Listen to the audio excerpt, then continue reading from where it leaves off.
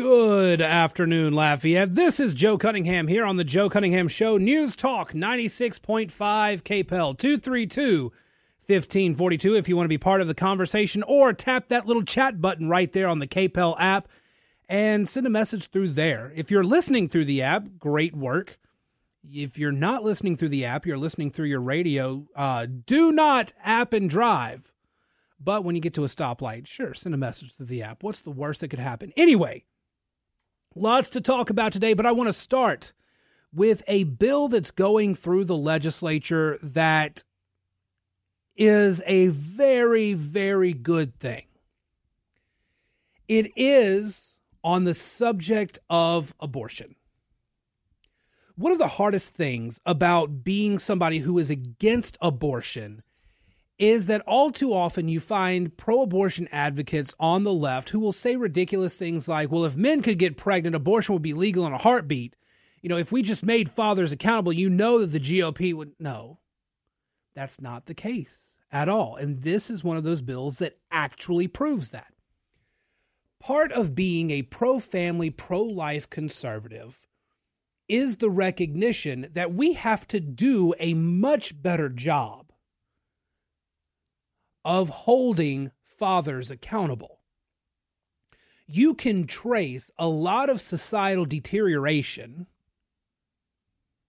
to the collapse of the traditional family. Now, I'm not saying that single moms are terrible for kids. I'm not saying the gay households are terrible for kids or anything like that. But we have disincentivized fatherhood in many ways in society at large.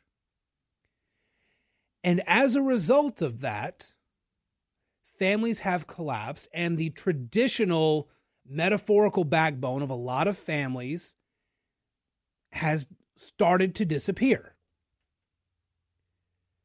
But if you really want to incentivize fatherhood, and if you really want to incentivize people being safer with sex, you need to do what this bill does. This bill would put fathers on the hook for half of the pregnancy costs. In the state of Louisiana, this bill, if passed, and it is moved forward out of the House Civil Law and Procedure Committee, it would allow mothers to recuperate half of the out-of-pocket pregnancy-related medical expenses from the father of their child. So as of right now, child support is required, and this would essentially extend child support to the pregnancy. As of right now, child support is really only required once the child is born. But this bill would make the pregnancy part of the father's costs as well. After the baby is born, the mother would have 2 years to recover the expenses, which would not include costs covered by insurance. Under present law, women have no avenue for this action. Mothers would be able to recuperate half of the out-of-pocket pregnancy-related medical expenses from the father of their child. It requires that paternity be proven by clear and convincing evidence, with the burden of proof requiring paternity to be more likely true than untrue. The proposed law, which is House Bill 5, garnered support from both anti-abortion and abortion rights groups, including Louisiana Right to Life and 10,000 Women Louisiana. The bill comes on the heels of a near-total abortion ban in Louisiana after the overturning of Roe v. Wade, which has raised questions for lawmakers about supporting mothers. It should never have raised questions about supporting mothers. The whole thing has been, how do we support mothers? This is about supporting everyone in the family unit, but you cannot do that if the father is absent from the equation.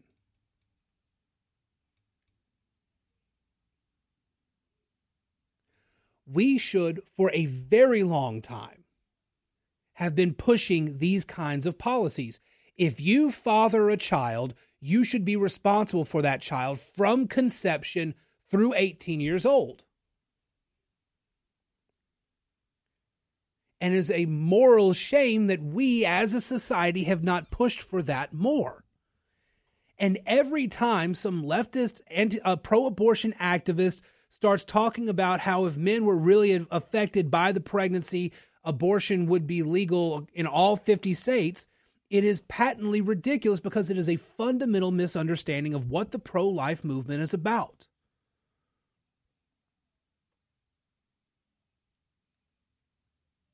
See, the problem with pro-abortion activists is that they don't actually understand the positions of the pro-life activists.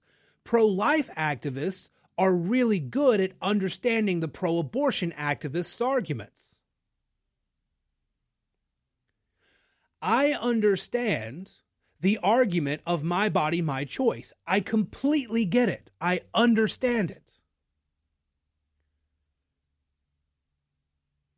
But at the same time, the pro-abortion activist does not wish to lend any credence or understanding to the idea that you are dealing with more than one body once you get pregnant. And where I am willing to compromise, like on the situation of rape, incest, and life of the mother, when I am at least able to sit down and have a discussion with somebody on the issue of the first trimester, where most Americans are okay with abortion in the first trimester, but after that, a significant decrease in support for abortion remains. While I'm able to sit down and have those conversations and able to articulate the other side and argue with the other side just shuts it down, and they come up with these stupid attacks on the pro-life. Well, if men could get pregnant, or if men were forced to support women through pregnancy, this abortion would be legal. No, that's not the case at all. What we're trying to do is support the family. We believe in the sanctity of life because we want to see American families and all families flourish.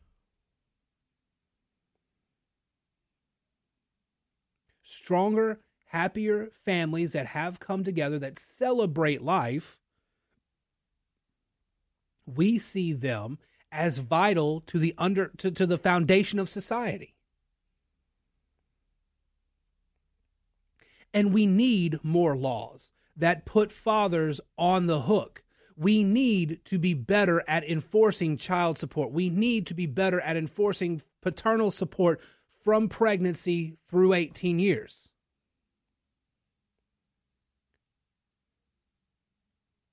Time and again, it is the fathers who are let off the hook by the system.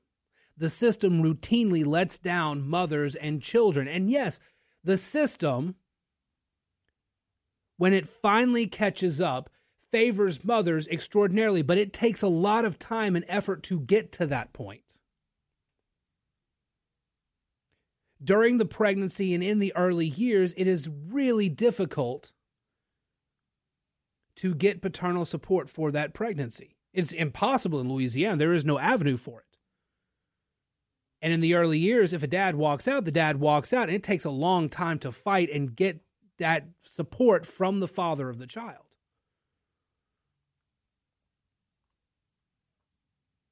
We need to do better. We need to do better at reinforcing paternal support. We need to do better at reinforcing family, the unity of family. I don't care if it's a traditional nuclear family with a mom and dad, two dads, two moms, whatever. We need to focus on the strength of the family.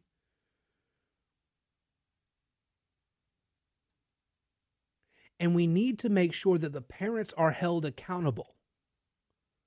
If we're not holding parents accountable when there is a pregnancy, how can we expect to hold them accountable when their kid is now breaking the law and is constantly in trouble? How can we hold parents accountable when these kids are running amok in schools and causing all of these discipline problems time and time again? You and I both know it. You guys call in routinely and talk about how one of the biggest problems in education is the fact that nobody is disciplining the kids. It starts at home routinely. A lot of y'all have called in and said that time and time and time again. But if we're not reinforcing fatherhood from conception, which is how we treat life in the pro-life community, If we're not serious about fatherhood from conception, then we're never going to be serious about parenthood when the kids are constantly getting in trouble, when we expect those kids to be disciplined. Because we are not holding parents accountable from start to finish. The biggest problem that I have, the biggest problem that I continue to have with society at large, is that we are extremely inconsistent on how we view accountability. Politicians are never accountable. Parents are not held nearly accountable enough. Our schools, we try to hold them accountable, and every time we try to, there's some activist group that stands in the way of that. We are not holding each other accountable enough. We are not holding our systems accountable enough. We need to do better on that. What we need is to pass House Bill 5.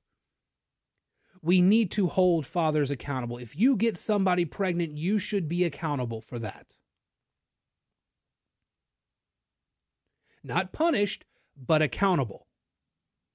Because if you're accountable for the financial burden of the pregnancy, you may be, as an unwed father, less inclined to engage in risky behavior that will make you a repeat offender of that. Or, God forbid, we start reinforcing paternal responsibility. We may actually get better fathers in the long run, people who feel responsible for the child.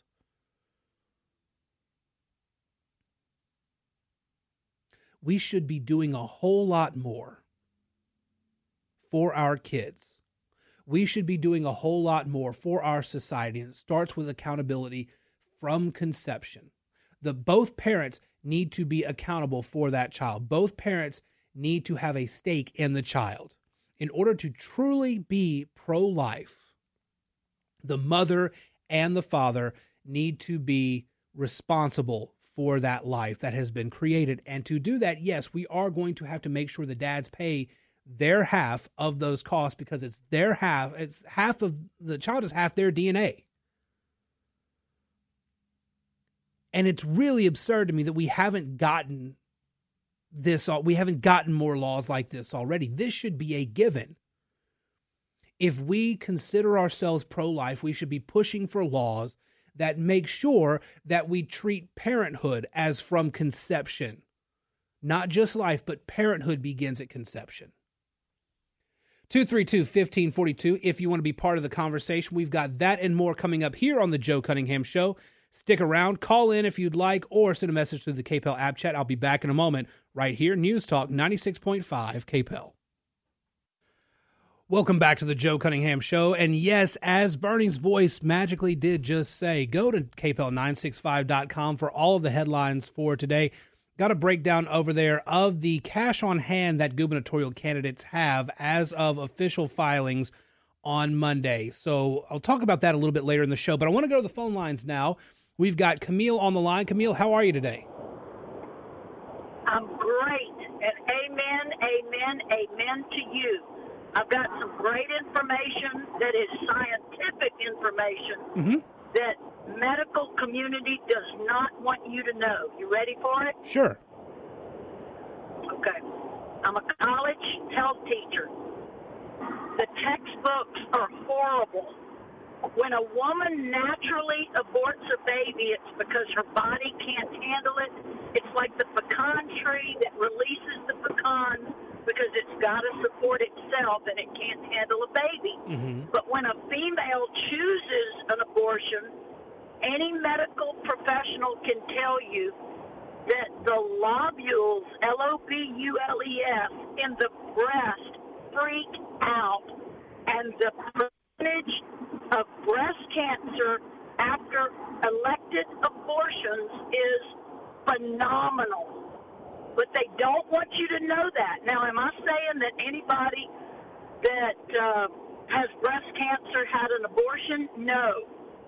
But it's phenomenal, the increase in breast cancer after abortions. Unbelievably phenomenal. But they don't want you to know that. Did I get your attention? Yeah, I did not know that. Well, now you do. Well, thank you for informing. Old news. That's old news. Any lactation nurse or physician can tell you that the female's body wrecks itself after an abortion that's elective. Mm-hmm. But the body doesn't have anything but a setback if the abortion is a natural abortion, because the body can't handle the fetus, and so it has to save the mother. But an elected abortion is horrible chemically for the body of the female. But we want to save both. So I'm super pro-life, and we're super praying for people. We don't hate them. As a matter of fact, there's a post-abortive group that a lot of us support. We love these people. We don't hate them. Mm-hmm. We're just trying to have them make a better decision for themselves and their babies. Well, thank you very much for the information, Camille. I really appreciate it. Well, people need to do the research, but you're going to find a bunch of bunk. Yeah. UNK bunk. Mm-hmm. And if you talk to the real old doctors that'll tell you the truth, they'll tell you the truth. The new ones just want to make some money. Not all of them. There are a lot of good new doctors out there, but they're afraid they're going to be nixed by the medical community, by the so-called scientists. But pharmacists can tell you, because pharmacists are chemicals. Mm-hmm. Are chemists. Yeah. So thanks for what you do, and I pray for all the post-abortive and for the ones who are considering abortion, and that's what we're all about. We don't hate them. We want to help them. Thank you very much for the call, and that's going to bring us right up to the break. We're going to go ahead and take our bottom of the hour news break. We've got news. We've got a look at your commodities report, all that and more coming here on News Talk 96.5 KPEL. If you want to be part of the conversation like Camille was, feel free to call in 232-1542 or send a message through the KPEL app chat. That and more coming up in just a few minutes. Welcome back to the Joe Cunningham Show here on News Talk 96.5 KPEL 232-1542 if you want to be part of the conversation. So Politico and other media outlets have been in a rush to say that, well, it's clear that Ron DeSantis' political career is over at this point. DeSantis went to Washington, D.C. yesterday, and his visit there was overshadowed by three congressmen declaring their support for Donald Trump in 2024. There was a lack of commitment from congressmen and senators to Ron DeSantis. Politico dropped something like 3 to 4 stories this morning. Oh, well, this must mean the end of Ron DeSantis. It's a bad day. He's in a rut. All this sort of... Ron DeSantis isn't a candidate yet. You don't actually expect a whole lot of congressmen and a whole lot of senators to endorse a candidate who is not officially in the race yet. And there's a big deal being made. Oh, well, 45 congressmen have endorsed Donald Trump. So what? Congressional endorsements actually don't matter. You would expect a high number of congressional endorsements for the guy who used to be the president and is running again against the current president. Donald Trump is a candidate in the race for 2024. 45 congressional members have endorsed Trump. But that leaves a whole lot who haven't endorsed anybody. And Donald Trump clearly coordinated, or his team clearly coordinated those endorsements yesterday to coincide with DeSantis' trip to Washington, D.C. as a means of undercutting DeSantis, despite the fact, again, he's not a candidate. But here are 3 of Politico's headlines this morning. DeSantis gets warm words at GOP Hill event, but few endorsements. Playbook, how Trump ambushed DeSantis in D.C. DeSantis is in a rut. His trek to D.C. didn't help. They're out there saying that this clearly spells doom for DeSantis. It's all over for DeSantis. And I'm just not seeing it. 1, again, he's not a candidate. 2, he's not going to declare his candidacy until after the legislative session in Florida. And 3, you may not notice it, but Donald Trump is actually losing steam. See, a couple of weeks ago, Donald Trump his numbers were riding high. because he had the Alvin Bragg indictments. He was, the political persecution was at an all-time high, but that bump has faded. He was 26 points above Ron DeSantis. Now he's about 10 points above DeSantis. And again, DeSantis is a close second without being a declared candidate. Once DeSantis becomes a declared candidate, you're going to see more support move his way. But something interesting has happened over the past several days.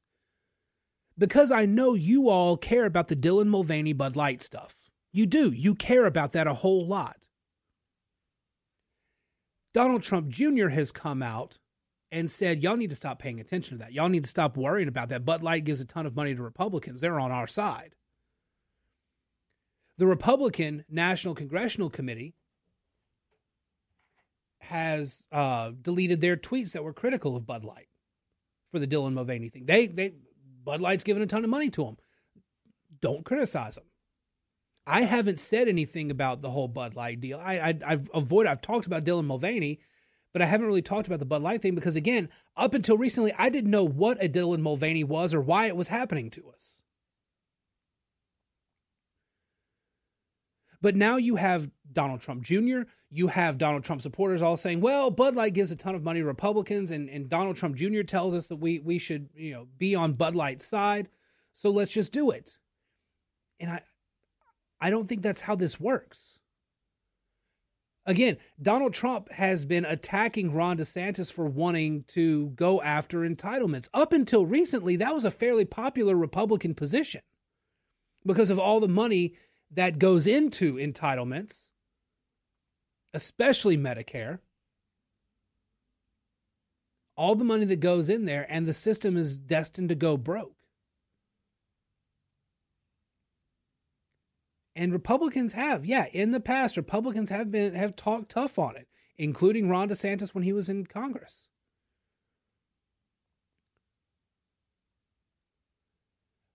But now we're seeing Donald Trump and his allies start to take positions that are cutting against the conservative grain, all to go after Ron DeSantis, who, again, is not even a candidate yet.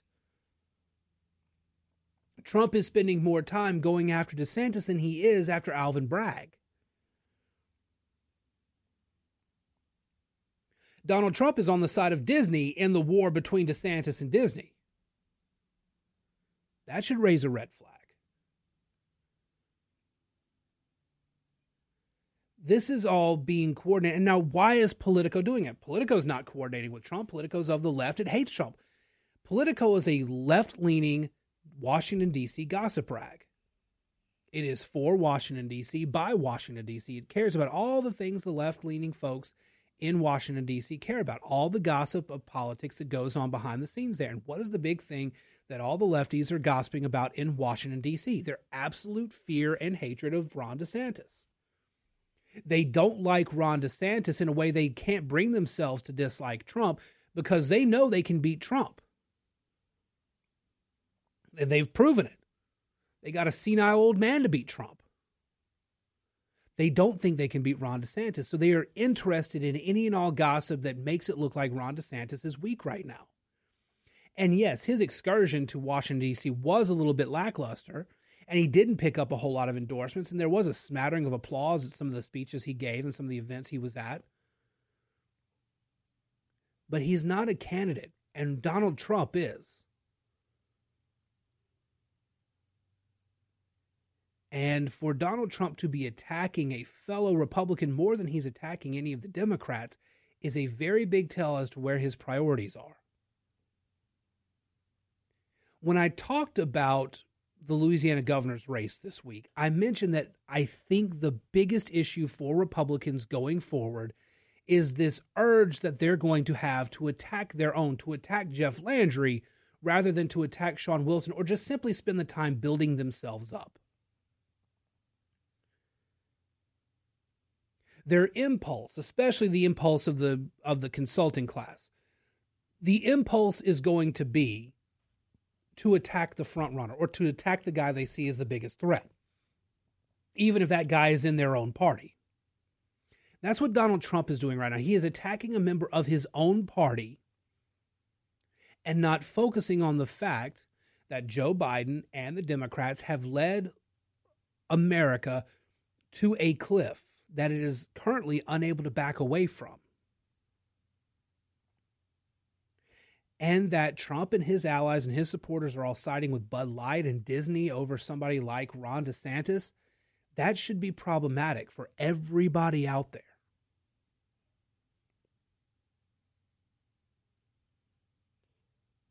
DeSantis had one lackluster day in Washington, D.C., and the left and Donald Trump are all ready to say that his career is over.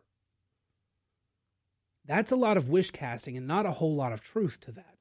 But they need it to be true. They are willing it to be true. They're trying to will it to be true because Ron DeSantis scares the media and Donald Trump equally.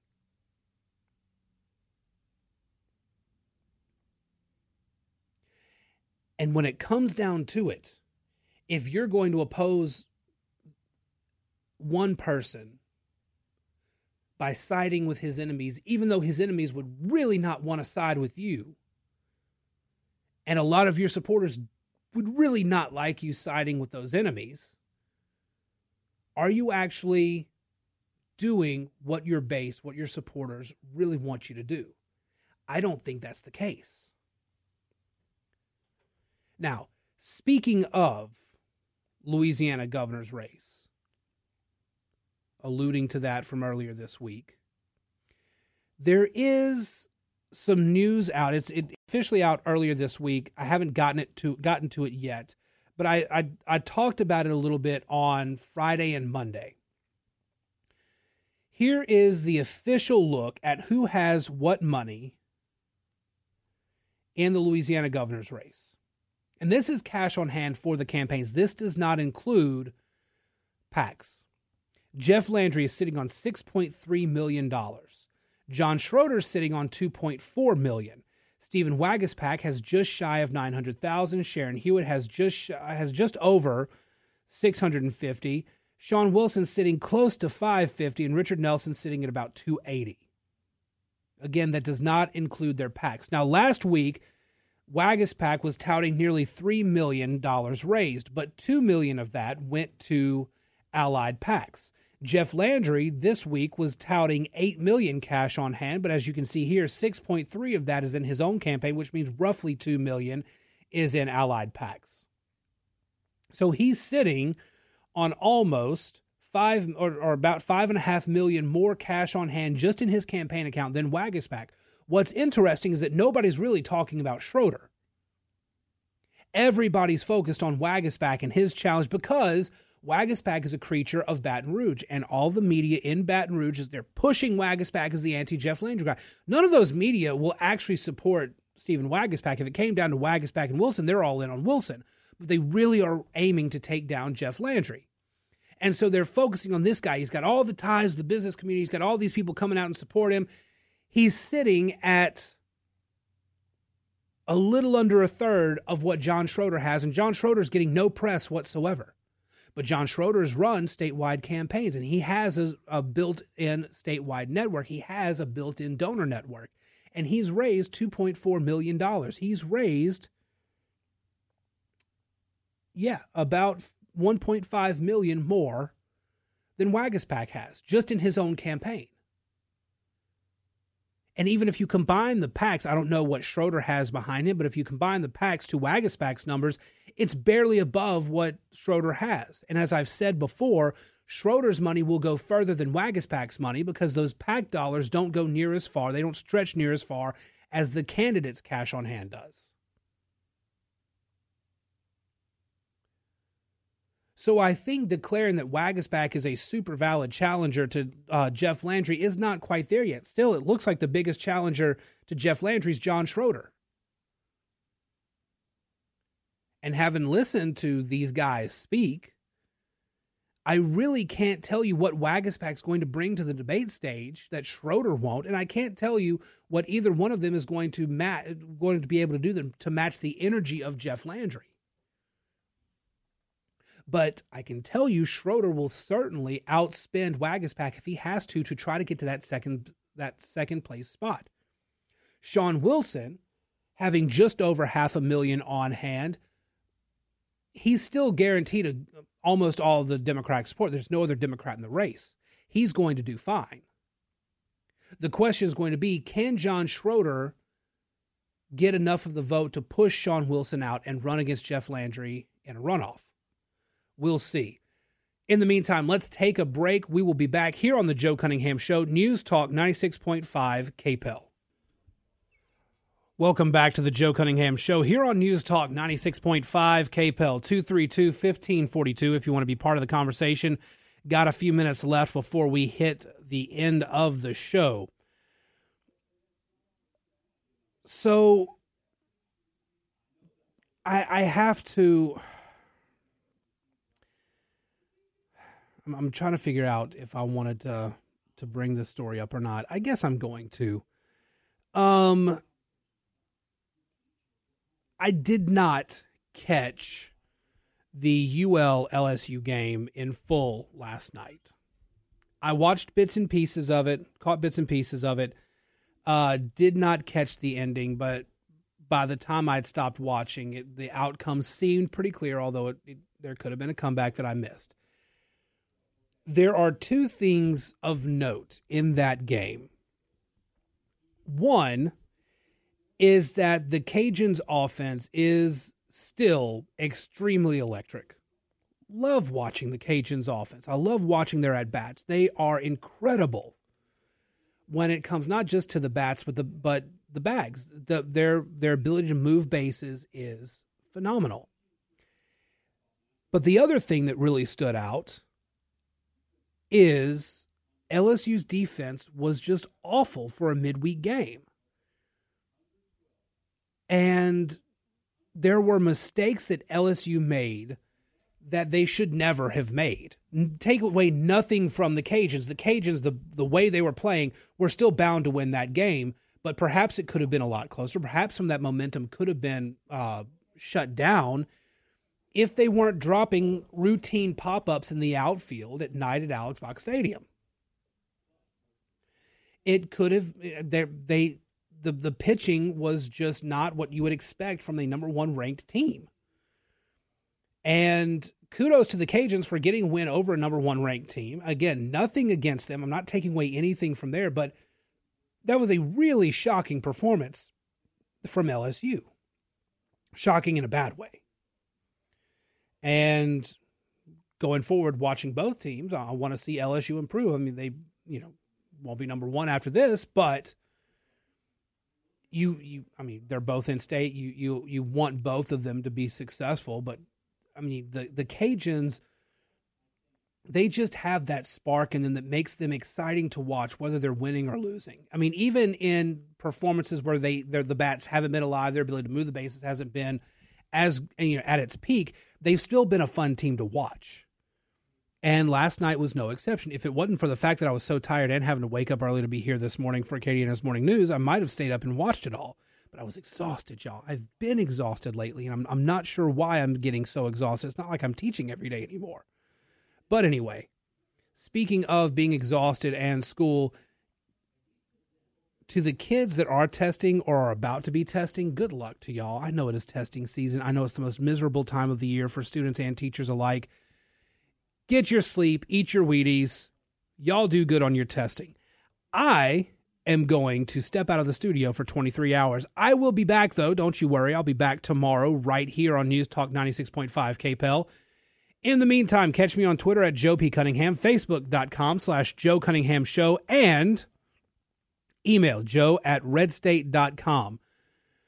You can check out the podcast version of the show on joecunninghamshow.substack.com or wherever you get your podcasts, Apple, Spotify, wherever. You can find it there. Today's episode will be up here in just a little bit, so you can check it out in case you missed any part of the show. Shannon is Offsides with Gary Cruz next here on News Talk 96.5 KPEL.